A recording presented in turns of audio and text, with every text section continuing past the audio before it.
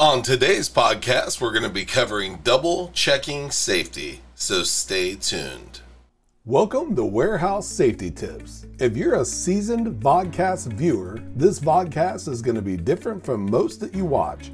It's based around exactly what the name implies, warehouse safety tips. And since the people in this industry are busy, we know that time is money, so each episode will be as short and to the point as possible. And now, with all that out of the way, let's get to the vodcast. Many of the podcasts we come up with mirror our daily lives. Our podcast today is no different.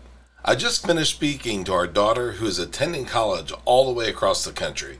She's coming home for a visit in a few days and asked if we could pay for her to have a carry-on for her flight. Now, based on previous flights, I told her she'd be permitted to carry on an item as part of her ticket price. I assumed it would be the same for this flight as well. Now, upon checking, I found out that they'd changed their policy, and my assumption was incorrect.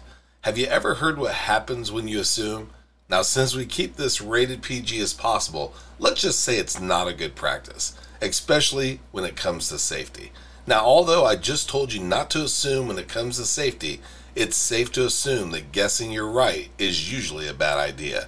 Examples of this could be not seeing an indication of a lockout tagout and starting up a machine without any further inspection, eyeballing the height of an entrance while driving a lift truck and thinking that you'll clear it, driving through an area that you're not supposed to be in because you think nobody will be there, neglecting to wear PPE because you're going to be in an area for a very short time. All of these assumptions and many more that weren't mentioned could all result in anything from minor damage to death. The point is, it's not worth assuming. Many situations that could have been avoided were things that happened after chances had been taken several times over. All rules, no matter how trivial they may be perceived, are in place for a reason. Keep yourself, your fellow employees, and your facilities safe and sound by never assuming and following the rules all the time. Before moving on, here's a word from one of our sponsors. If you've ever been to or worked in a warehouse, you know just how important safety is to both management and staff. It's almost impossible to go 10 steps without seeing safety tape, angles, signs, and/or safety products. It's these items that show us how to be safe and avoid danger in the workplace. And if you're looking for the best products to make this happen, look no further than Mighty Line.